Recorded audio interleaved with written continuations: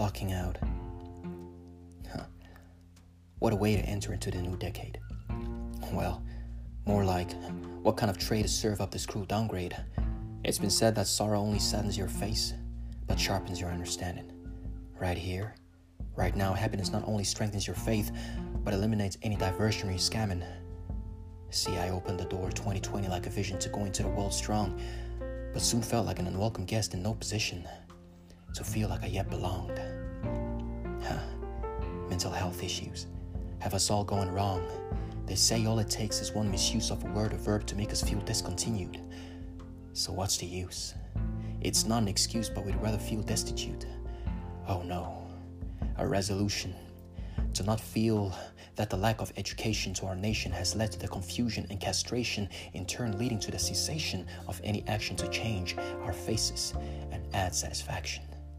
Yeah, our lives deprived of vigor, vitality, and power, but we need to try face this, to be strong in unity and not to cower.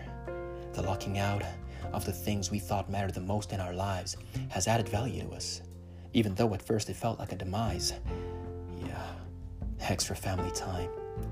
Yes, like that old and sturdy tree with fresh green leaves and branches that help keep us gleam.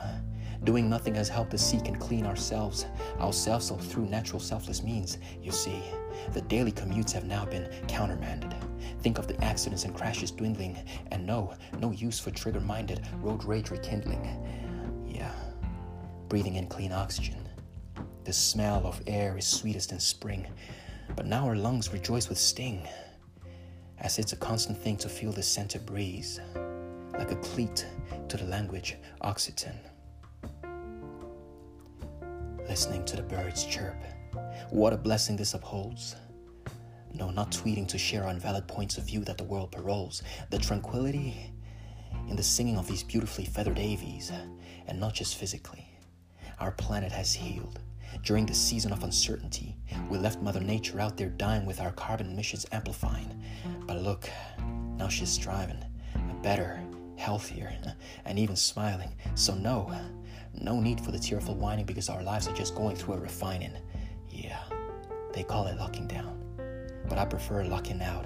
As we use this time, we'll never get back to knuckle down and to be found before life turns up the fight to knock us down. Before life gives us lemons again. But even then, well, guess then we make lemonade. So it's a win and win. But we will breathe again. So for now, let's stay strapped in and enjoy the ride. I know it's cloudy and bumpy now, but very soon, the sun will shine as brighter